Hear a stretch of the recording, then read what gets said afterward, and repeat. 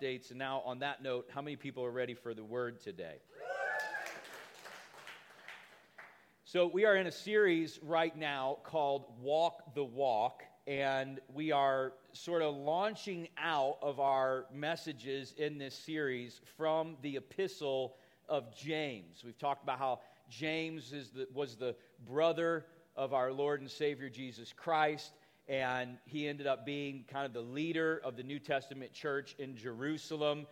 While Jesus was on the earth, the Bible tells us that James and his other brothers did not yet believe in him, but after Jesus died and was resurrected, they came to the faith, and then James ended up becoming a very prominent leader in the New Testament church. We know this. The epistle of James is kind of known for being one of those books that James confronts bland or stale Christianity. He is really challenging believers to level up so that they don't just look like the rest of the world. How many know that as believers, we're supposed to stand out? We're not supposed to blend in with culture. And James's message is very relevant in any dispensation of time, that we need to be challenged in our lives with, are we living according to the Word of God? It's kind of one of those punch you in the mouth kind of books, if you will. How many have ever heard the saying by Mike Tyson, everybody's got a plan until they get punched in the mouth, right? So we could kind of be going along thinking things are okay, but we need to be challenged. We need to be confronted with things in our lives so that God can do away with things that need to go and He can reinforce things that need to grow. Are you with me? And so James is a lot like that. First couple of weeks we talked about hypocrisy, and then we talked about anger. You know, we're talking about things that can make their way into our lives if we're not vigilant and guarding against them and taking authority over them, and these things begin to kind of make us blend in and look like the rest of the world. But even in addressing some of these topics like hypocrisy and anger, you notice that we are talking about the antitheses of these as well, which we talked about hypocrisy, but we talked about integrity and authenticity. So you have bad fruit and you have good fruit. We want to get rid of bad fruit, and we want to continue to see God produce good fruit. We talked about anger, but we talked about the antitheses of that, which is gentleness, right, and kindness and love. And so those things are always going to be balanced out. That will also be the case today. So let's go to James chapter 3, and we will open up in verses 13 through 17. He says, "Who is wise and understanding among you? Let him show by good conduct that his works are done in the meekness of wisdom. But if you have bitter envy and self-seeking in your hearts, do not boast and lie against the truth." Listen to this. "This wisdom does not descend from above, but it is earthly, sensual, and demonic. For where envy and self-seeking exist, confusion and every evil thing are there. But the wisdom that is from above is first pure, then peaceable, gentle, willing to yield, full of mercy and good fruits, without partiality and without hypocrisy." So in these verses, James is essentially contrasting earthly wisdom with heavenly wisdom. And there's even a test in here that we can apply to our lives. In fact, I really believe and pray that through this message today, that this would help all of us be able to live our lives daily operating under and applying the wisdom of heaven. Would that be okay with you if God produced that in our lives? That we can operate in daily living, in your job, in your relationships, I mean, in all the things that God sort of designed us to function in our lives, He wants us to operate by the wisdom of heaven and not the wisdom of this world.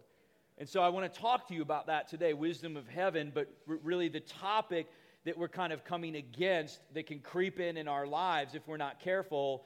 Part number 3 today is foolishness. So you have foolishness, but then you have the antonym of that, which is really wisdom and the wisdom of God. So you will find this throughout Scripture as you read, that the Bible constantly contrasts those who are wise and those who are fools. It constantly contrasts those who operate in wisdom and those who operate in foolishness, or other places it's referred to as folly. In the Old Testament, we see that word foolishness used like over 150 times. The vast majority of those verses come out of Proverbs and Psalms and Ecclesiastes. Books of wisdom and Psalms. So I encourage you, man, they are rich. They are rich with wisdom for daily living. Spend much time there.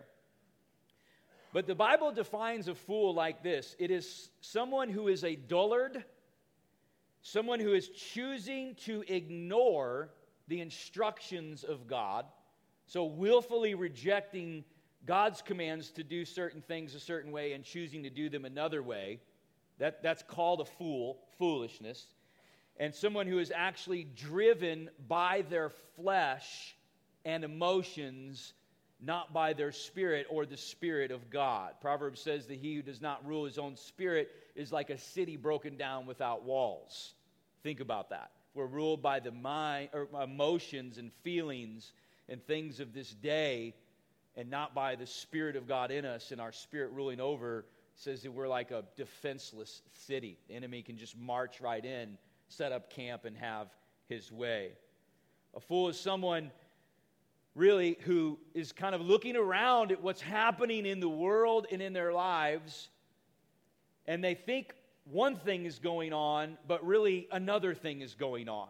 You could say that they are entirely tuned into the natural and worldly part of that, but they are completely amiss and misguided or even ignorant to what's happening in the spiritual realm and in the spiritual sense. Those who live by wisdom are living with an understanding of what God is up to and doing in the spiritual climate of their lives. Does that make sense? You ever know somebody who's kind of you say they've always got their head in the clouds, right? You're there, but they're always somewhere else, and that's, funny or whatever. Maybe sometimes when people are like that, maybe it irritates you. But in terms of a spiritual sense, people who are fools, they're not tuned in to what's going on and what God is doing. They think very strongly that a certain reality is happening, and it's not that there aren't natural things taking place, but it's that there is an overlying spiritual thing that's going on that they're completely tuned out of. In order for us to live by the wisdom of God, we've got to be tuned in and operating in the spiritual realm, I would say even more than we're tuned into the natural realm. Listen to this. I'm just going to go through a list of a bunch of verses quickly. I just want you to hear these. They're not going to go up on the screen. I just want you to hear them quickly about the consequences of foolishness. I picked like 10 or 12. I'm going to run through them fast. But listen. Psalms 14:1. The fool has said in his heart, there is no God. Proverbs 12:15. The way of a fool is right in his own eyes, but he who heeds counsel is wise. Proverbs 13:20. He who walks with wise men will be wise, but a companion of fools will be destroyed or suffer destruction. Proverbs 14:7. Go or flee from the presence of a foolish man. That's important to know. It doesn't mean we don't extend grace and love and try to minister to those who are in foolishness, but it does mean you need to be very careful for how closely you associate with people who are walking in folly, right? And we need to be in wisdom to discern where that's at. Proverbs 14:9, fools mock at sin. It's happening a lot in our world today, isn't it? Just mock at sin.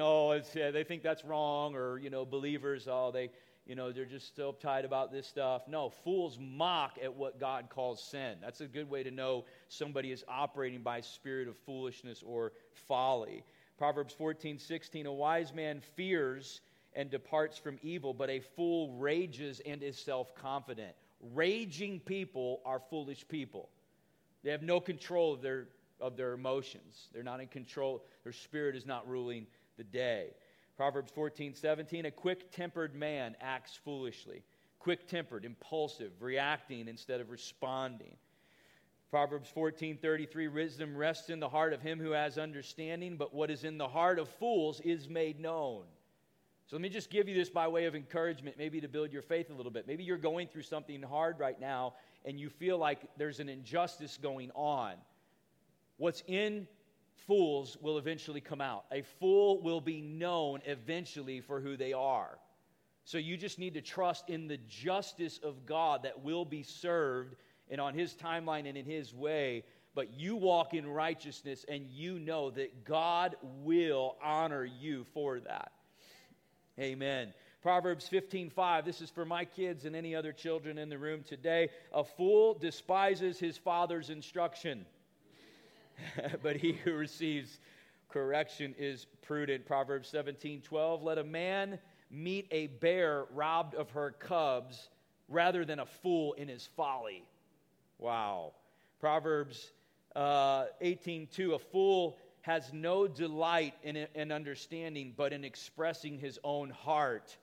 Another place says he vents all of his emotions. A fool just spills out what's in him. Doesn't think about, there's no filter. They just want to be heard. They just want to say what they want to say. They just want to seem like they know what they're talking about. A wise person understands that they can restrain their speech and speak when it's pointed and when it's necessary.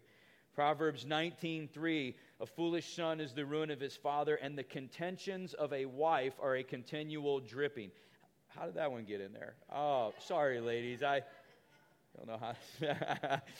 Proverbs 26:4, do not answer a fool according to his folly, lest you also be like him. A fool would love to get you caught up and ensnared in their game. Wise people understand that's just a smoke screen. That's a barking dog. It's going to just distract me from where I'm going. Proverbs 26:11, a dog returns to his own vomit, so a fool repeats his folly. Ecclesiastes 5:3, for a dream comes through much activity, and a fool's voice is known by his many words. Ecclesiastes 7:9, do not hasten in your spirit to be angry, for anger rests in the bosom of fools. We talked about anger last week. Angry people are operating in foolishness. So you see all these consequences. I just gave you a few, honestly. These consequences of foolishness that it brings into people's lives. When we hear that, I think we can kind of understand a little bit of why, if you guys remember Mr. T, otherwise known as Clubber Lang, I pity the poor fool, right? You understand why he said that? We're going deep today. We're quoting Mike Tyson and Mr. T. I'm not sure. Yeah, all right. So there is wisdom that is from above, and there is wisdom that is from beneath. And I'm going to talk to you a little bit about both of those. Point number one is, let's talk about wisdom from beneath. It says it is sensual or it is demonic. And those are really like two different things. So demonic means devilish, and there's another scripture, I think it's in Thessalonians, that says that there's a doctrine of demons. And so I would just explain it like this. The devil and demonic spirits are trying to feed worldly wisdom or demonic wisdom into people's heads and into their minds that they would embrace and claim as their reality. We know Scripture says Satan is disguised as an angel in light, and so it comes to us in a disguised form. Sometimes it can sound and look good initially. It usually appeals to the pleasures of the flesh. That's a good thing to remember. And so it's enticing, right? But in the end, it may come to us and seem sweet as honey, but whenever it is swallowed and digested, in the end, it's as bitter as wormwood.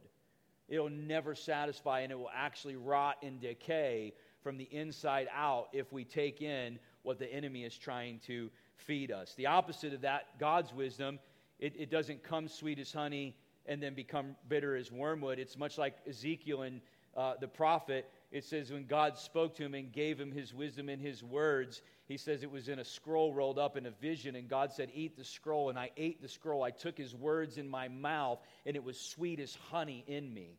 That's what God's wisdom will do, satisfy us from the inside out to overflow. Sensual wisdom or worldly knowledge is just tainted by the flesh. It's more of the earth than it is of heaven. It's soulish. It's wisdom or knowledge that kind of exists and operates totally separated, disconnected, and apart from the works of God. It leaves no place for a sovereign, supreme God who rules and reigns over everything. It exists within the limitations of natural law. Does that make sense? Now, here's something to think about. Natural knowledge, everything that is or things that we learn and discover, this just kind of blows me away, all exists within and under the omnipotence of God and the omniscience of God.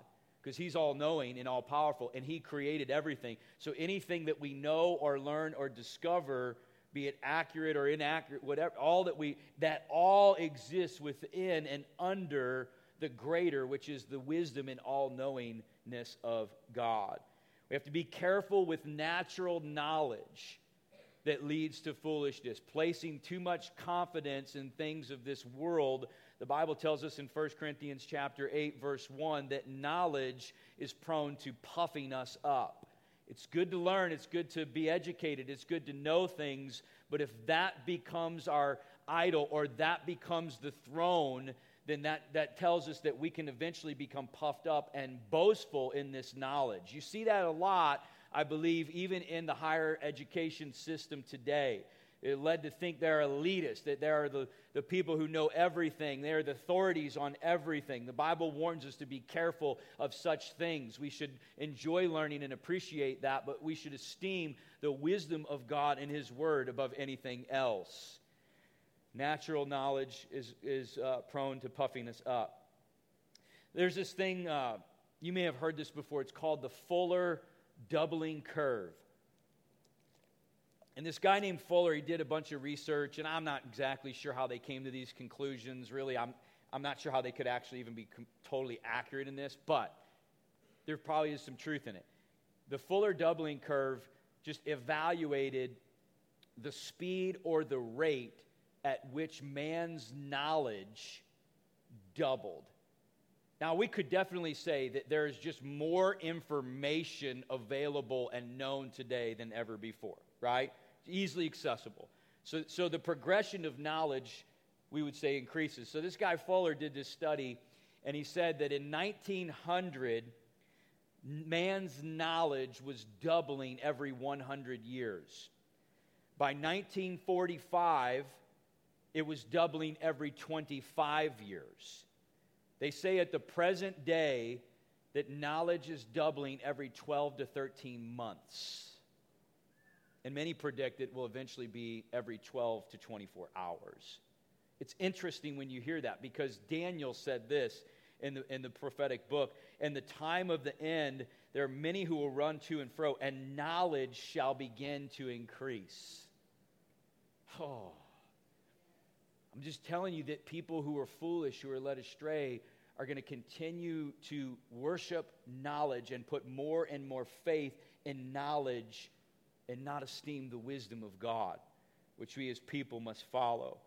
So that's the wisdom from beneath. Let's talk about number 2, wisdom from above. Just another thought on why wisdom from beneath is unreliable compared to God's. You know, Job, remember the story of Job, right? Everything was going on. It was happening in a spiritual climate. Everything that went on in that situation, in that story, you had to understand what the spiritual realm was doing to make any sense of that, which the Bible lets us see. Job didn't see that. And so he was confused about what was going on, rightly so. Job's friends, listen, were considered the wisest of the day. And every one of them got it wrong. every one of them got it wrong about what was happening in Job's life and why these things were going on. I'm just trying to tell you, we've got to put our faith and confidence in the wisdom from above. Amen? Wisdom from above is supernatural knowledge. It is divine intelligence that is revealed to us. I'd like to say it this way too. It's not artificial intelligence. It's divine intelligence. It brings game-changing clarity to our situations. Really a great definition of wisdom and the gift of wisdom. There's general wisdom that God says is available to every believer, and there's even a gift, a spiritual gift of wisdom. But listen, wisdom is defined as the supernatural application of God's word to daily living or daily life. How many like that? I mean, we got a lot of people who are like practical thinking people, right? And pragmatists. And it's like the wisdom of God is supposed to assist and instruct even in our daily lives and daily living. It's there for that. It's available for that. And many people aren't even looking for that in their daily walk. It is better than anything we can come up with on our own. I could tell you story after story after story over the last 2 decades of my life walking with the Lord, and especially through my years of parenting, where my approach and Katie and I's approach was, Lord, the answer is not in us. Reveal it to us, God. We need your wisdom. And then not only understanding what was going on, but knowing what to do about it. That's how wisdom assists us in our lives. How many would like to know, look around in the world and culture and in your life and be perceptive to what is happening and what God is doing and know what to do about the things that you are facing from a godly source of wisdom that's driving you? Is that incredible or what? I'm telling you, that's available. That's part of the inheritance for the believer in our birthright. In fact, let's just jump back to James chapter 1. What verse was that? James chapter 1, verse 5. If any of you lacks wisdom, let him ask of God, who gives to all liberally and without reproach or partiality, and it will be given to him. Without reproach or partiality means God doesn't have favorites here. Come to him in faith and ask. God wants to give you this wisdom to operate in your life by. Wow. This wisdom is from above, so it is otherwise inaccessible in the earth. There's no earthly means that can reveal this to us. We see clearly in 1 Corinthians chapter 2, it says that the Spirit of God reveals to our spirit heavenly things. They cannot be discerned by the natural man. There has to be a messenger. There has to be a revealer. And it's the Spirit of God, who is God, who searches the depths of God and the omniscience and all-knowing nature of God and power of God, searches everything and then reveals to us. It cannot be accessed in the natural realm. Listen to this, Job chapter 28, verse 12. Where can wisdom be found? And where is the place of understanding? Man does not know its value, nor is it found in the land of the living. The deep says, it's not in me, and the sea says, it is not with me. Cannot be purchased for gold, nor can silver be weighed for its price. Cannot be valued in the gold of Ophir, in precious onyx or sapphire. Neither gold nor crystal can equal it, nor can it be exchanged for jewelry of fine gold. No mention shall be made of coral or quartz, for the price of wisdom is above rubies. The topaz of Ethiopia cannot equal it, nor can it be valued in pure gold. From where then does wisdom come? And where is the place of understanding? It is hidden from the eyes of all living and concealed from the birds of the air. Destruction and death say, we've heard a report about it with our ears. God understands its way, and he knows its place. He looks to the ends of the earth and sees under the whole heavens to establish a weight for the wind and apportion the waters by measure. When he made a law for the rain and a path for the thunderbolt, then he saw wisdom and declared it. He prepared it indeed. He searched it out. And to man he said, behold, the fear of the Lord, that is wisdom, and to depart from evil is understanding. Wow. If that doesn't prove to you that it doesn't come from natural means, I don't know what will. To paraphrase, you won't find it in a textbook or a university or a laboratory. It doesn't come from the most enlightened intellectuals of the modern day. You cannot earn a degree in it, and it certainly cannot be purchased by the highest bidder. It comes from God alone. Amen. Amen. So, if God is choosing to reveal it to us, He lets us see what we need to see. You might say that the Holy Spirit is the most powerful search engine that we have access to. Can we have a little fun for a second? All right. Google is considered the most popular, powerful search engine in the world today. People rely on Google constantly to access information and knowledge. Google has hundreds of billions of web pages. It is estimated that about 30% of pages that Google discovers are spam. That's interesting. Google processes about 99,000 search queries every second. Don't start searching on Google to see if that's right. 8.5 billion searches per day, 2 trillion searches per year. The average person will conduct between 3 and 4 searches each day. I'm going somewhere, I promise you. Average person between 3 and 4 searches a day they go to Google for. The internet is estimated to hold 5 million terabytes of data. It's the same thing as 5 billion gigabytes of data. Same thing as 5 trillion megabytes of data. I know you understand that like I do. That makes a lot of sense, right? All this information. The average person, 3 or 4 searches a day. I'm just wondering if maybe my phone needs to take a back seat to my prayer life. I'm just wondering if I'm tapping in to the greater of more than I'm tapping into the lesser of. I'm not condemning Google searches. I'm saying, is your faith and trust in wisdom from above, or is it in wisdom from beneath? I hope that makes sense. We have access to the Father, who is the creator of everything, by the person of the Holy Spirit. Google, that's impressive, but it still has an end. You can still get to the end of it. There is no end to God. His wisdom is unsearchable. The beautiful thing about wisdom, she wants to be found.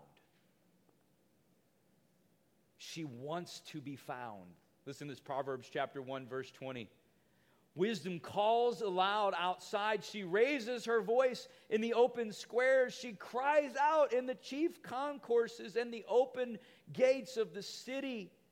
Proverbs 8, verse 1. Does not wisdom cry out and understanding lift up her voice? She takes her stand on top of the high hill, beside the way where the paths meet, and she cries out by the gates and the entrance of the city at the entrance doors. Another verse says, who will find her?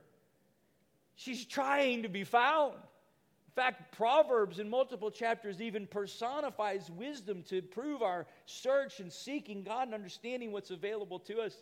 She said she's crying everywhere. Who will live by me? Who will defer from wisdom from beneath and access wisdom from above? It is available, and she wants to be found. I'm excited that you said that. That is awesome. Thank you. I appreciate that. She wants to be found, but she must be sought. She must be pursued. Wisdom chapter 2. My son, if you receive my words and treasure my commands within you, so that you incline your ear to wisdom and apply your heart to understanding. Yes, if you cry out for discernment and lift up your voice for understanding. Listen, if you seek her as silver and search for her as hidden treasures. Let me say it like this. It's not a casual ask. It's not a casual pursuit. Does that make sense? It's going to have to be a high priority.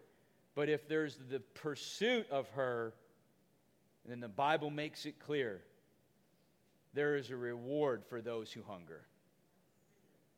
And God has a great reward in what wisdom brings to our lives. But there's a price that we pay. And that price is pursuit. Because when we pursue at the level we need to pursue, I'll just say it very practically, it doesn't leave room for a lot of other lesser things. It's called a divine exchange. There's an exchange when we pursue and seek at this level and seek her, wisdom.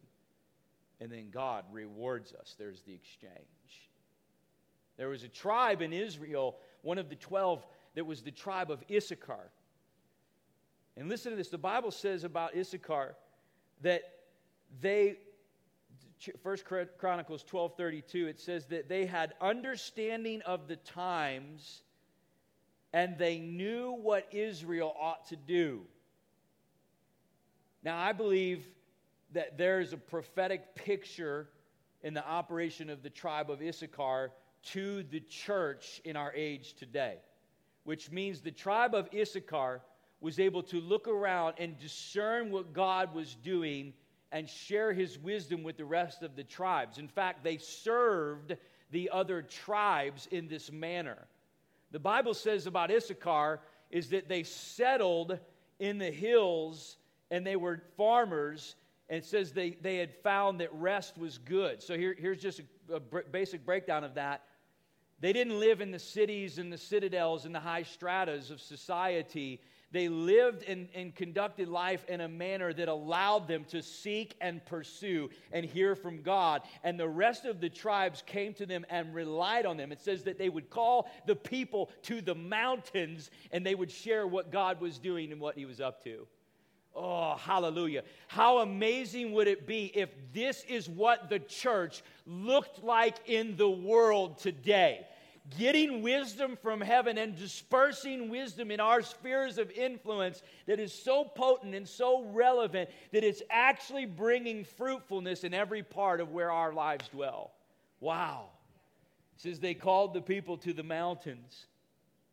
When we seek, we will find. Listen to this. Job 33, verse 15. God bringing wisdom to men. In a dream, in a vision of the night, when deep sleep falls upon men while slumbering in their beds, then he opens the ears of men and seals their instruction. Wow. You know what I say to that? Wow. When we go to sleep at night, that seeking heart that's been leaning in, you know, you could say the physical body is at rest, the conscious mind is at rest, but we are never in a trance-like state. The subconscious and the spirit are always alive and interacting with God's spirit. And it's just remarkable to me that the searcher of wisdom, that God is even dumping wisdom into us even while we are at rest at night. Have you ever woke up in the morning? I've done this many a times. Woke up in the morning and you're like, whoa. You just, all of a sudden, God has just deposited something in your spirit through your night's rest that you did not know the night before when you laid down. It's remarkable. And this is a part of living with God. You know, seek and pursue. I remember walking with God early on, you know, got saved. That was year 1. Year 2, got baptized in the Holy Spirit, changed my whole relationship with God through the person of the Holy Spirit and the power in my life. About year 3 and 4, God began to reveal this to me. Go after wisdom, son. Pursue wisdom is your chief aim. I'm telling you, this is for probably 2 years or more, every single night and day, Katie and I sat down and we held hands and we prayed and said, God, give us wisdom, give us wisdom, give us wisdom. And we camped out in that place for several years, and still we've launched off of that. But I'm just saying, there was like, God was saying, you got to come after this thing.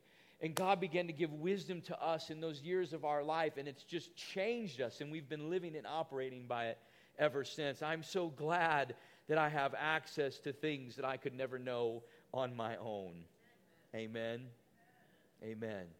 So let's get to point number 3, the wisdom test. He says, wisdom that is from above is first pure, and then it's peaceable. It's gentle. It's willing to yield. It is full of mercy and good fruits, and it's without partiality and hypocrisy. This is the wisdom test. This is how we know and discern. It comes to us first, he says, pure, which means it's untainted. It's sourced right out of heaven, right? Any of you guys like coffee? How many people like coffee? Oh, a lot of participation there. All right, that's great. You can get coffee from all different parts of the world.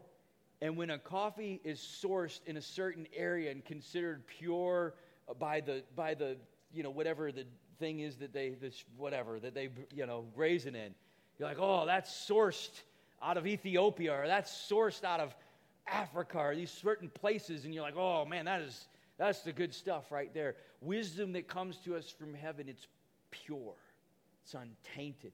It's sourced right out of heaven from the Father himself. Oh, the antonym of that would be tainted or defiled. He says it is peaceable, which means it is a promoter of peace. It is whole and it is settled, right? There are a lot of people who are walking around and living their life very unsettled, very restless, like a nervous energy and anxiety about them. They're lacking some kind of wholeness, and then whatever they're operating by is ultimately going to be flawed to some level. God says, no, I want you to be whole. I want you to be sound. I want you to be at peace. I want you to have security in who you are, so that you're not agitated or thrown off, that you can look clearly and walk with a steady stride. He says it's peaceable. He said it's gentle. I love this.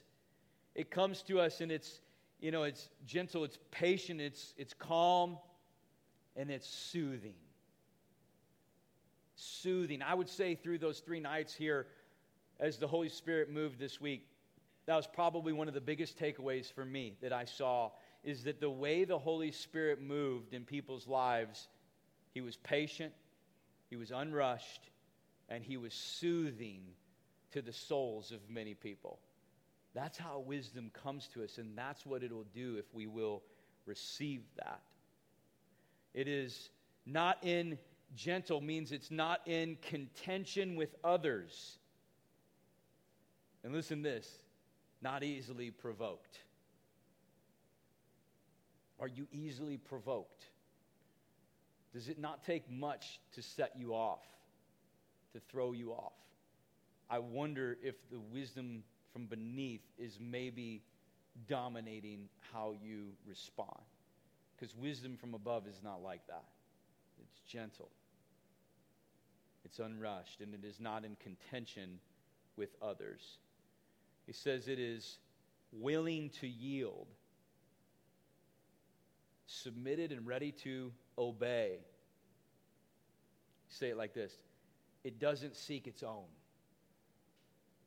You know, people say like this, maybe they don't say it, but it's their attitude. It's like, well, it's my way or the highway, right? People that have that attitude, like, nope, it's going to be my way, right? Willing to yield is not like that. Somebody who's willing to yield in relationships, they're open to reason. They're willing to hear the other person out. They understand that there's always more to a story. Patient, willing to yield, willing to hear. It's a great place, isn't it? It's a great way to be. A person who's willing to yield is not pre-decided on the response already. You know how many times people will come and, hey, would you pray for me? Would you pray for me about this? And we say, okay, and we pray, and I feel like the Lord says something, or we pray in a certain way, and that was not what they wanted to hear. Because they wanted to pray, but they wanted the answer to be a certain thing. I just got to tell you, you're going to have to detach from that and let go of that, because a willingness to yield is characteristic of wisdom from heaven. It is not pre-decided on the response. I'm going to pray, and God, here's what I know you need to do for me. It's willing to yield, and it's ready to act. It will respond to the guidance that wisdom brings. Proverbs 2:7 says, he stores up sound wisdom for the upright. Let me say it this way. You're not going to get new and different answers to questions God has already answered for you. Willing to yield means we respond to that. Sometimes people keep asking the same question, hoping for a different answer or a workaround, a different way. And I'm just like, why do you want to stall out there? Why stall out? Go with what God says. The opposite of willing to yield is someone who always has to be right. Maybe this will just strike you. Someone who's always in a standoff for their place and for their position.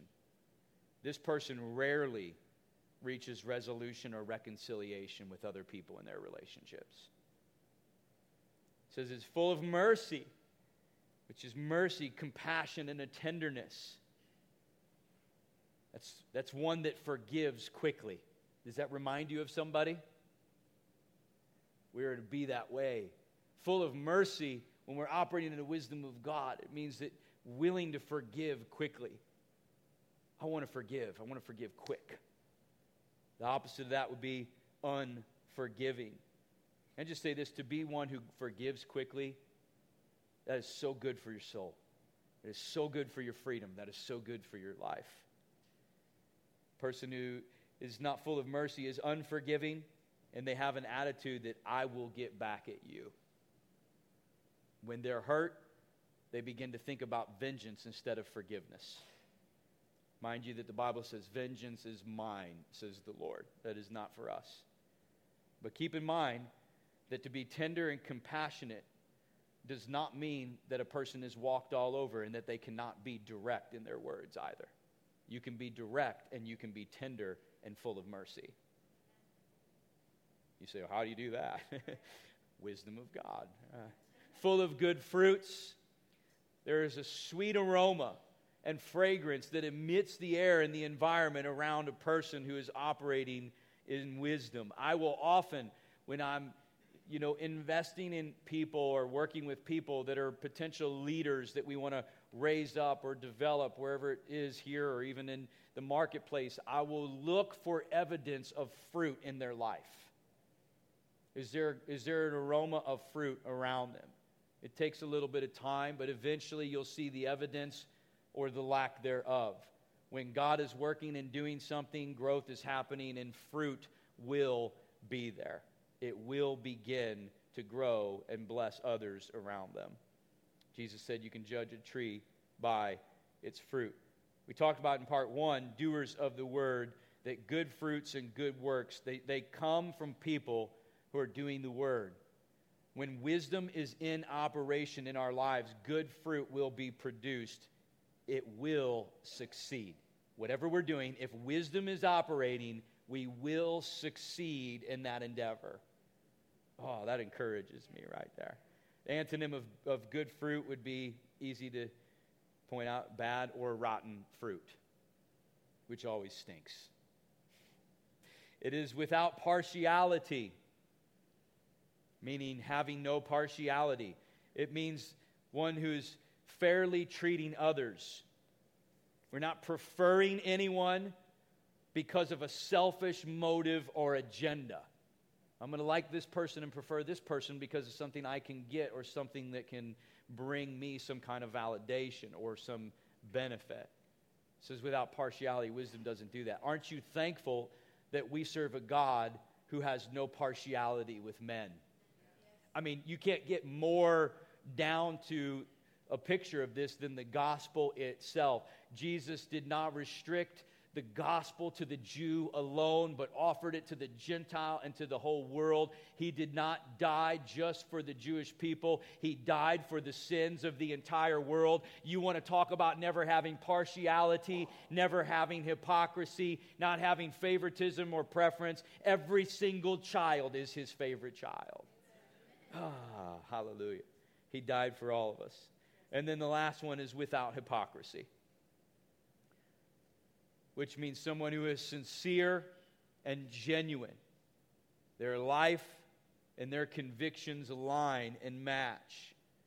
Someone who is willing to look at themselves before seeing fault in others. We talked about in part 1, looking in the mirror. It is amazing how people can quickly recognize things in other people that they are blind to in themselves. It is amazing how people can criticize things in other people what they are willing to permit in their own lives. The wisdom of God has none of that in it. And then when we operate this way, then it becomes tainted, whatever we do. So let your yes be yes and your no be no. Let your word mean something without hypocrisy. So in closing, this question: am I led by the wisdom of God? Do I have understanding of the times?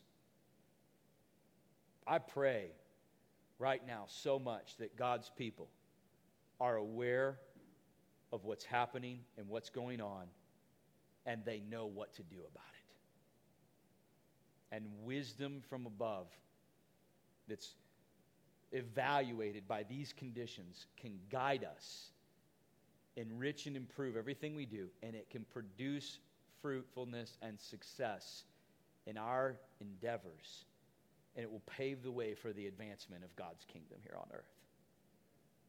Proverbs 11, verse 30 says, "The fruit of the righteous is a tree of life, and he who wins souls is wise." Wisdom marks people by those who have a heart to see other people saved and know the Lord. In Daniel chapter 12, verse 3, it says, "Those who are wise," listen to this, "shall shine like the brightness of the firmament, and those who turn many to righteousness like the stars forever and ever."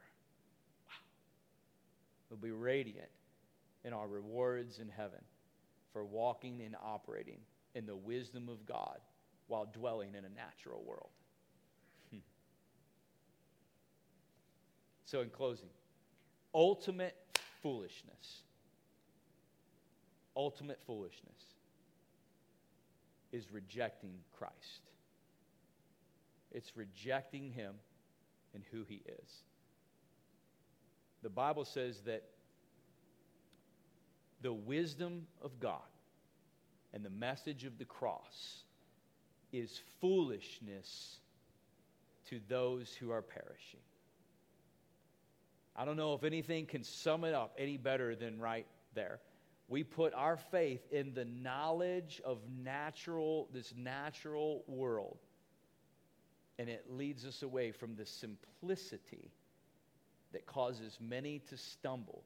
He says they call it foolishness, which is the message of the cross and of the gospel, that there is only one way to salvation, and that's through Jesus Christ, and you can never do anything to earn it. It's done through grace alone. And by the simplicity of that message, but the Bible says that it is the power of God that brings the salvation, the simple message of the cross. It says that's foolishness to many who are perishing. But if those who are perishing will open their hearts and their minds to receive from heaven, to have their eyes open, then they can begin to live by the wisdom of God in their lives and everything they do. And that begins by receiving Jesus Christ as our Lord and Savior in the beginning of our spiritual walk. Amen? Has this helped anybody today? The wisdom of God. Ah, hallelujah.